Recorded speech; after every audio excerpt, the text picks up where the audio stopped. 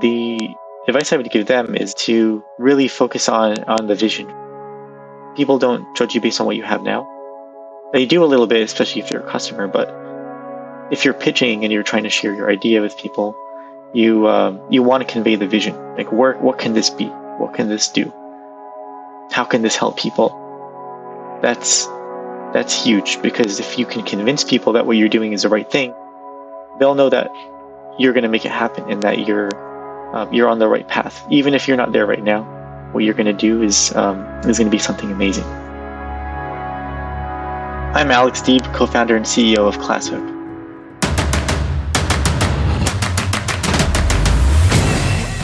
This is Code Story, a podcast bringing you interviews with tech visionaries who share in the critical moments of what it takes to change an industry and build and lead a team that has your back. I'm your host, Noah Labhart, and today how Alex Deeb created the platform for educators to increase student engagement using popular media. All this and more on Code Story.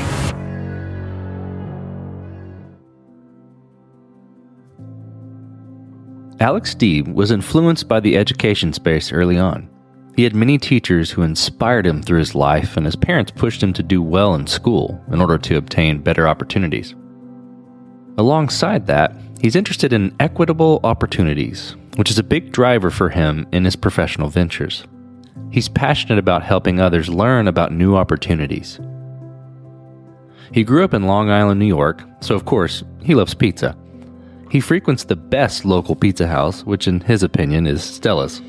He gets 2 slices of regular cheese with a Coke, which he says is the only time he drinks soda. One day, he and his friends got together to have a business brainstorming session. One of the questions that came up was, how can you make videos searchable? Also, how can you improve the engagement within schools, perhaps with popular media? This is the creation story of ClassHook.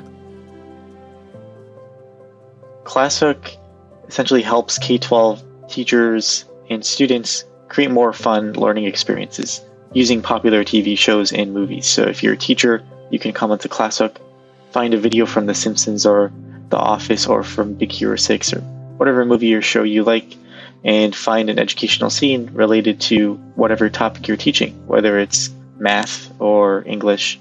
We have content across the curriculum, mostly the core subjects, but also business, health, social emotional learning, a lot of focus areas for schools today. Making learning interactive as well. So besides finding the videos, you can come on and teachers can create live discussions. They can embed questions in the videos. We have a vocabulary finder they can use to teach vocabulary through a TV show or movie instead of some boring YouTube video or something else. ClassHook's a great resource for them. We currently have 20,000 teachers in over 20,000 schools using ClassHook today.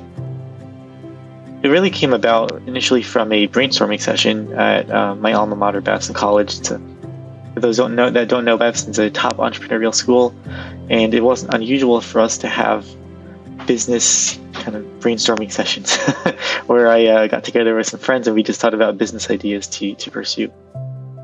One of the things that really caught my attention was, like, whenever I would go to YouTube or some watch a video, I don't like watching videos. I prefer to read to get information because I can skim through it very quickly.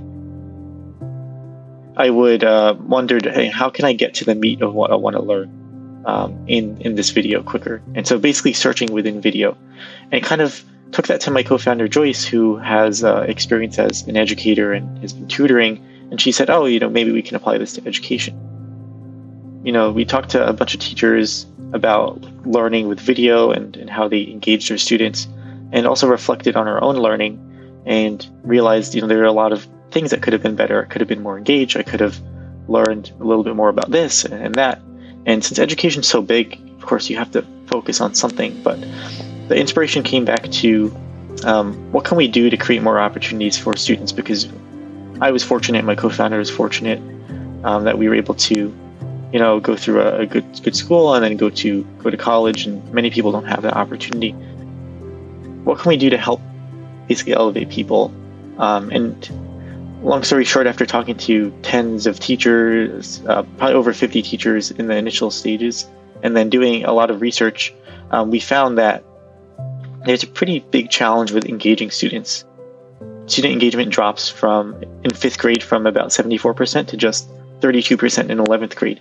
So pretty much 2/3 of kids are not engaged. They don't find learning to be important or relevant. And so we want to increase that relevance, and we want kids to understand that learning is important, because when they're not engaged, a whole host of other problems come up. Behavioral problems, school dropouts. They don't really find value in their learning and don't have as much hope for the future. So that was a really kind of eye-opening study that got us to focus on engagement. The last piece of this, what can we do specifically to elevate, to increase student engagement? And there are so many people making videos and their own content, and we said, well, what do students relate to? And how do we incorporate that in the classroom? And the answer for us was popular media, TV shows and movies. And so that's what helped us focus on that. Well, let's dive into the MVP. Tell me about that first product you built. How long did it take you to build, and what sort of tools did you use to bring it to life? The MVP, of course, is not very pretty. It was a Ruby on Rails application. I coded it up, and it was pretty much just like a listing of clips. It didn't look very nice at all. We managed to pull up some videos from, I think our first video clip was from Futurama about climate change.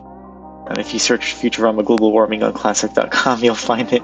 And I got that recommendation from a friend. So that was the first version. It's just simple listing of video clips and maybe a description about it. But the great thing we had going with Classic was, as I was having these conversations with teachers, I was continually refining the app. And so we added things pretty quickly, like these are the grade levels that the video is for. Here's a description, here's how many teachers have used it. We're basically taking all the criteria that teachers have when they're searching for content and incorporating that in the platform. So with any MVP in that first version, right, you've got to make certain decisions and trade-offs around, what you're going to start with and what you're going to cut. And you're kind of touching on a few things in your explanation of the MVP, but I want to dive into it. Tell me about some of the decisions and trade-offs you had to make in that first product, and how you coped with them. Yeah, one of the biggest decisions we made, which I might go back on, is focusing very broadly, because we wanted to crowdsource the videos. We had this impression that teachers were using all these video clips, which they are, but we had the impression that they would come to us and submit them, and then we aggregate all these educational scenes from TV shows and movies in one place. And so we had a way for them to submit videos. We still do today, and we still get submissions, but I think we thought that we would get so many contributions given this very small user base we had. And that's why we've opened up to all subjects, K-12. The trade-off we made there was not being very hyper-local and very specific to certain types of educators, let's say, elementary science teachers. We could have found a compilation of videos for them. Classic would be a wonderful solution for just that demographic, and then we'd expand from there. But because of the crowdsourcing idea and the hope we had, we kept it open to everything. And we still have it open to everything today. What we found was, of course, that teachers are coming to us for content. They don't necessarily have these educational scenes in mind. The ones that do, they do sometimes submit to us. So we're still kind of pushing the crowdsourcing a bit, but we've really taken the responsibility ourselves to source the content. So you've got an MVP. How did you go about progressing it and maturing it? And I think to wrap that in a box, how did you build your roadmap? And how did you decide, okay, this is the next most important thing to build? Great question, and we didn't have a good sense of roadmap at the time. We're very user-driven, and we started from the beginning.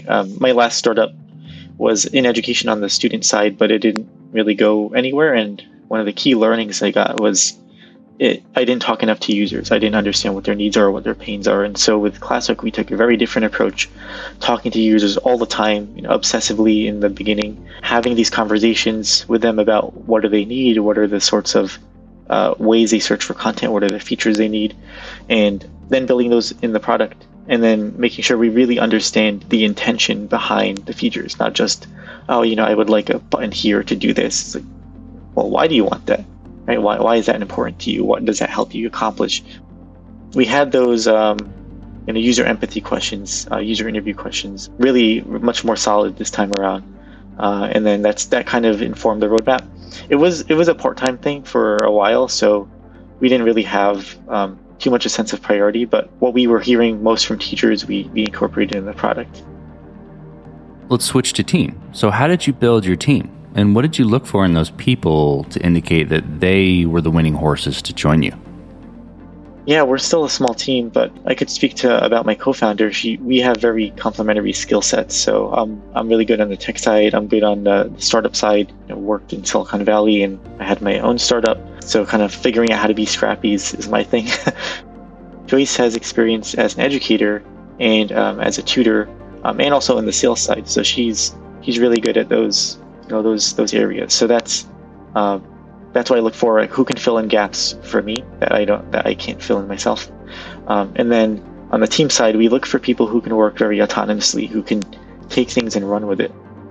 I don't have time with how small our team is right now still, and the limited resources. I don't have time to manage people and kind of babysit people. So we look for people who are self-starters, who are self-learners, who are very empathetic to users. So it doesn't matter what department you're in.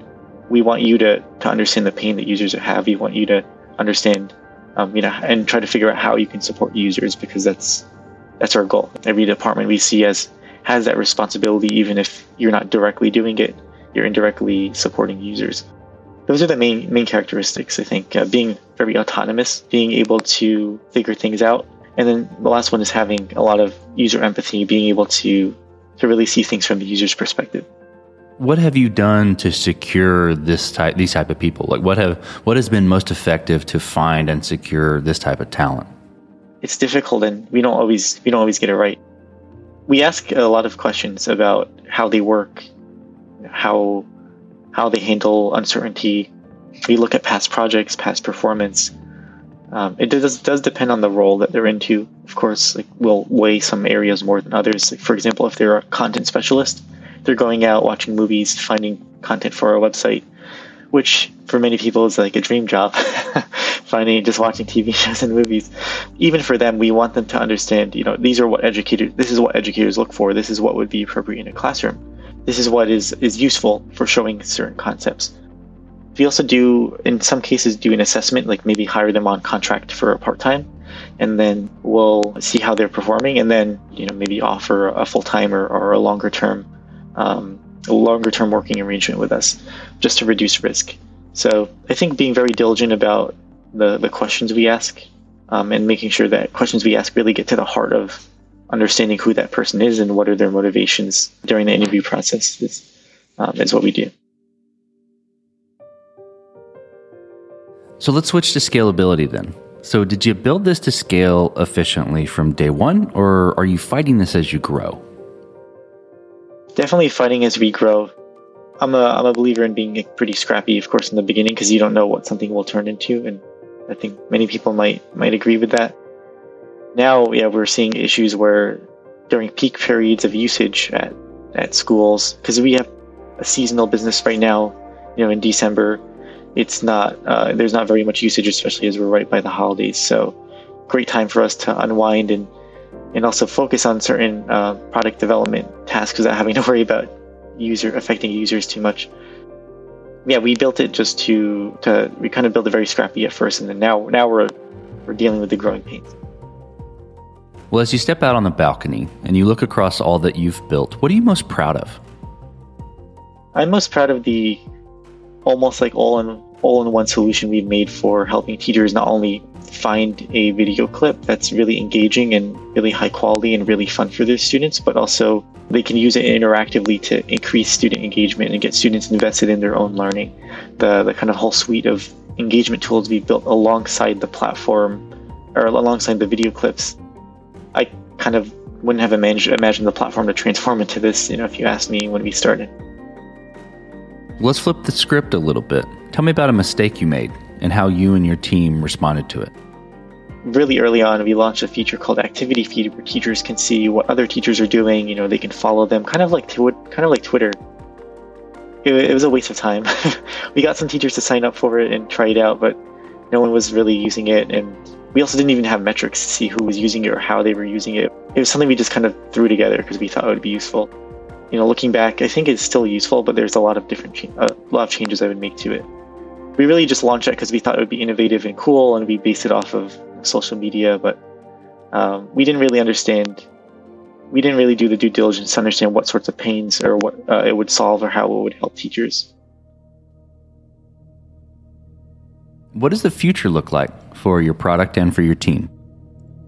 So actually, Classic will be transforming quite a bit, at least that's how I see it in the future. We will be transitioning more to a machine learning company, being focused on automatically identifying learning moments in popular TV shows and movies, so that anyone could learn through their favorite media, whether it's your favorite podcast like Code Story, or it's your favorite radio segment or favorite YouTuber. We want anyone to learn through whatever medium is most comfortable for them, and we want to develop the technology to power that. Our team is going to be a lot more focused on that, hopefully in the coming months. We're also going to be changing the team to have much more of a technical presence, more data scientists, more machine learning engineers. But we do see the team growing quite a bit, so we're hoping to hire more of technical folks, but also, of course, more non-technical folks. Maybe even some in the media entertainment industry, because we will be catering our product to media entertainment companies like Disney and Netflix and such. Well, let's switch to you, Alex. So who influences the way that you work? Name a CEO, a CTO, an architect, really any person that you look up to, and why? I look up to Bill Gates just for his philanthropical efforts and just what kind of impact he's had on the world. In terms of working, I do look up to Elon Musk. I know he doesn't have very healthy working habits, but kind of that intense focus on productivity and getting things done, regardless of what people think. If he thinks it's the right thing to do, he's going to do it. And so really having that conviction that what you're doing is the right thing, that very, very strong, some of the strongest conviction I've seen from him that this is the right thing to do is just very inspiring and makes me want to do more and achieve more. Well, we talked about a mistake earlier, but a little bit different spin. If you could go back to the beginning, what would you do differently? Or where would you consider taking a different approach? I would focus more on prioritization and using my time wisely, because I would be thrown in all these different directions. My previous startup was it was only a solo operation, so I'm not used to having people reach out and doing podcasts and doing all these sorts of initiatives, and everyone wants your attention, and it's both people internally and externally, and really prioritizing, focusing on what's important and what's going to help us hone in on certain metrics and improve certain metrics. That's one thing that I would definitely improve my prioritization skills and time management skills. The other thing would be catering the product to a more specific niche. So as I mentioned earlier, focusing on elementary science teachers at first and then expanding from there. Just because when we started out, a lot of teachers were coming on the platform, but they were finding there's not enough content for their needs. We might have, let's just say, 10 videos, and 2 are for science, 2 are for English, 2 are for math. A math teacher's was going to want more than two videos. If we had focused from the beginning, we would have 10 science videos as an example, and there would just be more of a robust offering for that specific niche. Well, last question, Alex. So you're getting on a plane, and you're sitting next to a young entrepreneur who's built the next big thing. They're jazzed about it. They can't wait to show it off to the world. Can't wait to show it off to you right there on the plane. What advice do you give that person, having gone down this road a bit? The advice I would give them is to really focus on the vision for what they're pitching. People don't judge you based on what you have now. If you're pitching and you're trying to share your idea with people, you want to convey the vision. What can this be? What can this do? How can this help people? That's huge, because if you can convince people that what you're doing is the right thing, they'll know that you're going to make it happen and that you're on the right path. Even if you're not there right now, what you're going to do is going to be something amazing. That's great advice. Well, Alex, thanks for being on the show today. Thanks for telling the creation story of ClassHook. Thanks so much for having me, Noah. And this concludes another chapter of Code Story. Code Story is hosted and produced by Noah Labhart. Be sure to subscribe on Apple Podcasts, Spotify, or the podcasting app of your choice. Support the show on patreon.com/codestory for just $5 to $10 a month. And when you get a chance, leave us a review. Both things help us out tremendously. And thanks again for listening.